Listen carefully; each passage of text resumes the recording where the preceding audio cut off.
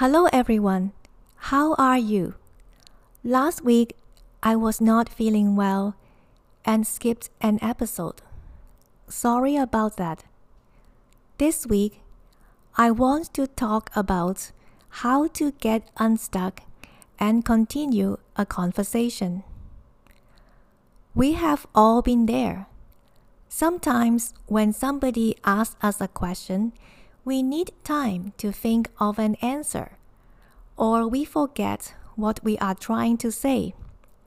Sometimes we simply don't know the answer.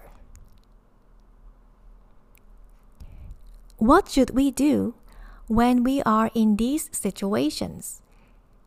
It depends on the question that you are asked. Scenario 1. You need more time to get your thoughts together. So, buy yourself time by saying something. You can say, A. Great question.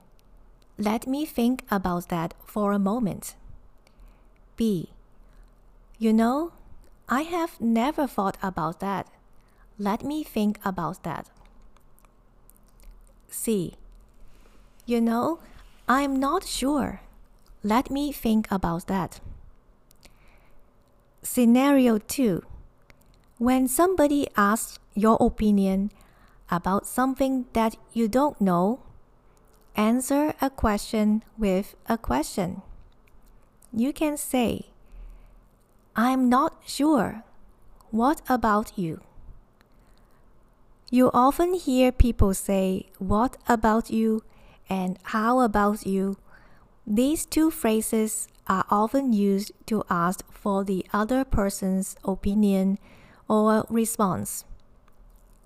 What about you is more straightforward and direct. How about you is less formal, more friendly and casual. It is often used as a follow-up question to a proposal and suggestion. But this strategy doesn't always work. What if somebody asks you about your job and you are not sure how to describe it in English? You certainly cannot say, I'm not sure. However, you can say, let me think about how to say it in English. In the meantime, why don't you tell me about your job? Scenario 3. What should you do if you don't understand the question? Those moments can be embarrassing. First of all, don't panic. And secondly, don't pretend you understand the question. You can ask the speaker to repeat the question or speak more slowly. A. I am sorry. Could you please repeat the question? B. Could you say that again more slowly? C. I didn't quite catch that. Could you say that again? D. I am not sure I understand your question. Could you rephrase it? Sometimes I hear people say that again, or one more time please.